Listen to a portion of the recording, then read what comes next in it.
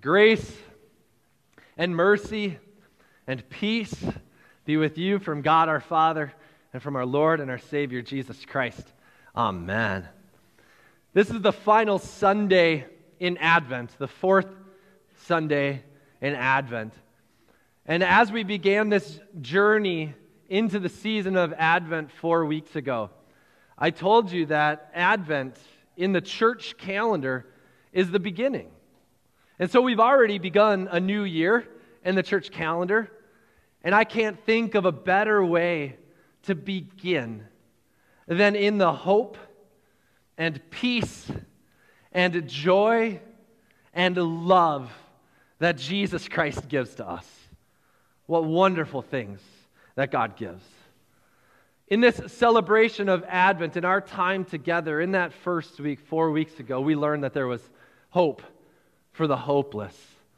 And I reminded you that when it seems that all else in this life is failing and everything is falling apart and people are leaving your side, that Jesus never leaves you, that Jesus is your hope. Not a fleeting hope, not a I hope something turns out. No, a sure and certain hope, an anchor for your soul. In the second week, we focused on that there is peace for the restless. That there is peace for the restless. And we learned that the peace of Jesus is a peace that is not of this world. We learned that the peace of Jesus Christ goes beyond our human understanding. And that peace keeps us in the faith in Jesus Christ. That is peace that we need, and it is peace that this world needs. Last week, again, Pastor Weber, I thank you for filling in the last second when I was ill and bringing us that wonderful news that there is joy in Jesus Christ. There is joy even in those moments of mourning. The joy that we have in Jesus is not based on our circumstances. It's based on Jesus. And finally, as we've been working our way around the Advent wreath, we come to this final week, this final theme, that there is love. Love for the unlovable. Love for the unlovable. Love. Love. We say it all the time. I love my wife. I love my children. I love Jesus. Jesus loves me. I love chips. I love pizza. I love chocolate and dessert. I love coffee. I love Christmas. I love a lot. And in our English language, love can be a bit of a confusing thing because we use that same word in so many different respects. But of course, I don't love my wife the same way that I love a bag of chips. Hey, don't look at me like that. It's true. It's different, all right? I love chips, though. But it's not the same. And of course, Jesus does not love me in the same way that I love a slice of pizza. And so we need to go to the Bible and even to the biblical languages to help us understand this biblical concept of what it means that God loves us. Today, our epistle lesson is from 1 John chapter 4, and this is one of the great love chapters of the Bible. This, along with 1 Corinthians 13, I think are up there as a toss-up between the most read Bible passages at weddings. And why is that? Because both 1 John 4 and 1 Corinthians 13 have the word love in it a whole bunch, and people who are getting married love, right? So it's probably a good thing. But a lot of times at weddings, during wedding sermons, I have to remind the couple, just like I did already, I make a comparison in the ways that we use that word love in the English language and all the variations of it versus how it is used in the Bible, because the biblical languages have multiple words for love. And so we take them to the Bible in marriages, and I want to take you to the Bible today into this lesson from 1 John chapter 4, because the word love appeared many times there. You could take it out and look at it in your bulletin. But in the Greek language, the word for love that is most often used in the New Testament is the word agape. If you've spent any time in this church over the last couple of years, you've likely heard me preach on this word before, but it certainly bears repeating because some of you have not heard this. The word agape in the Greek language, the key distinguishing characteristic of this kind of love is that it is other-focused love. Agape love means that the one who is giving it is totally focused on the one they are giving it to. It is a self-sacrificing type of love. It is a loving with wanting nothing in return kind of love. Therefore, agape love is most clearly defined as giving to someone who is undeserving. Love for the unlovable. You know how it goes, though, in life? Right? Isn't it most true that we have the deepest experience of being loved when we know that we don't deserve it? When we know that, especially when it comes to our relationships on this earth, when we know that we have maybe done something to offend or hurt or cause ill will, and we feel terrible about it, and that other person says to us, I forgive you. I love you. I'm never going to leave your side. Isn't that when love is experienced to the greatest depth, when we are unlovable and someone still loves us? I think so. There's a Lutheran pastor who's a pastor in St. Louis, Missouri. He was a couple of classes ahead of me at the seminary. His name is Jeff Claytor, and he wrote a book called Loved and Sent. The subtitle of this book is How Two Words Define Who You Are and Why You Matter. If you're looking for a great book with that's super easy to read, but incredibly practical and theologically deep, this is an incredible book that I highly recommend. It's called Loved and Sent, and he's got many wonderful statements in this book, but there's one that I want to share with you today. He says in this book, love's pure form is revealed precisely when you can do nothing to earn it. Love's pure form is revealed precisely when you can do nothing to earn it. I love that definition of the word love. When you can do nothing to earn love and someone still loves you, that's when you truly experience what love is. This is what agape is. This is what the kind of love that Jesus has for us is, and this is the kind of love that Jesus demonstrates for us and He gives to us. The Bible says in Ephesians 2 that while we were still sinners, Christ died for us.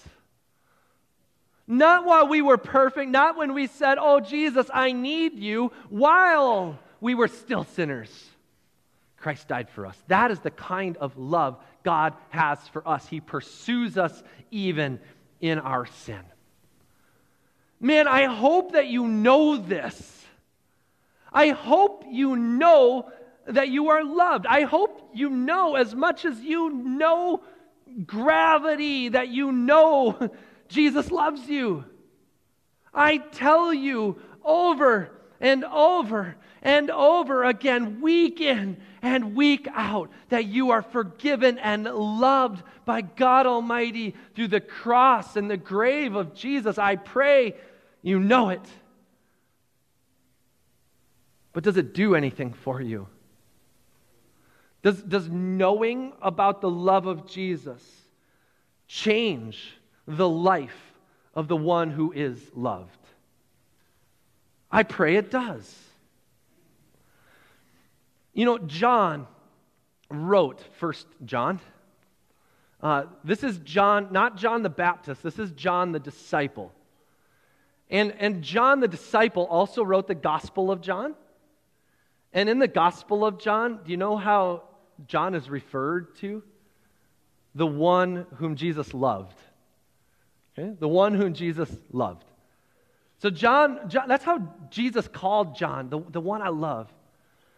Now this John, he was also imprisoned later on in his life after the death and resurrection and ascension of Jesus. He was imprisoned on an island called Patmos for being a Christian. And during his imprisonment, he also wrote the book of Revelation. So this same guy wrote the Gospel of John, 1st, 2nd, 3rd John, the book of Revelation. He was later released from prison. And church records indicate that John was the only disciple of Jesus Christ who was not martyred for the faith. Actually, John lived a long life, and early church history indicates that he became an overseer of churches in what would be modern-day Turkey. And so he writes 1 John after his imprisonment and as he's an overseer of churches. And so I picture John when he's writing this story as an elder statesman writing to the people. But John, he sits down and he writes this great love story for the people about the kind of love that Jesus has for them. And instead of just simply explaining what love looks like, how did 1 John chapter 4 begin? It began with a key word. It's this one simple word, beloved. Beloved. We don't use that word a lot in the English language. Beloved. It's a simple word, and it literally means one who is loved. One who's loved. Now, imagine this. John, the guy who's writing these words, I picture him, later on in his life. He's probably an old man at this point, and so whether it's right or wrong, I kind of picture John speaking these words as an old man with a long white beard, wiry glasses, a pot belly, dressed in a red coat with white cuffs and red pants, gathering children around him. Just humor me. And he's gathering the children around him and he's telling them, let me tell you this great love story about how much you are loved by God Almighty. In particular, He loves you when you are unlovable. So beloved ones, loved ones, love one another in the same way, because when you do, others will see and experience through your love that God is loved. The longer I stare at this word beloved, I actually start to see it as two English words. I see the word be, and I see the word loved. Be loved. Be loved. Be loved.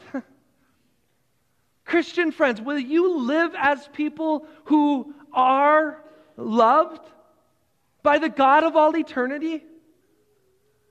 This is the Christmas story that we're getting ready to celebrate, that the God of all eternity, who created all that exists, became man and took on flesh.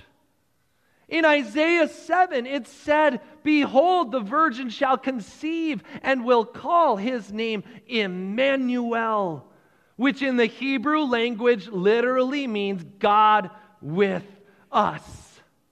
The God of creation came into this world to take on our unlovable, sinful lives.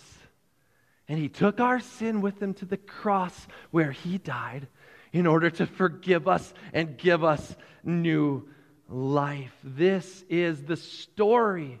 We don't deserve to be loved, and yet God loves us anyways. He died the death we deserve, and He gives us the love that we don't deserve. Too often, I think we treat the love of Jesus Christ like a nice adjective. Oh yeah, I'm loved. I get it. Oh yeah, I'm loved. Yes, even when your mind is wandering, Even when you want pastor to be done preaching, even when your minds are stressed and you're thinking, oh man, I can't wait for Christmas to be over and for the last party and the family to leave my house. I can't wait till it's done. Even now, the love of God is not just a nice adjective. It is the action of the Almighty. Love is an action word. Love is an action. God is love, and God is loving you right now. Love is not just an adjective, it is an action. He is consistently, constantly, continuously showering His love on you. So, be loved. Be loved. God is actively loving you. Be loved. And not just for yourself, but for others. Because when you are loved and you live in your love, live in that love of Jesus, the world sees Jesus because God is love. So go and be loved for yourself and for others. Surprise the world with this incredible gift, and they too will experience Jesus Christ. In His name, amen.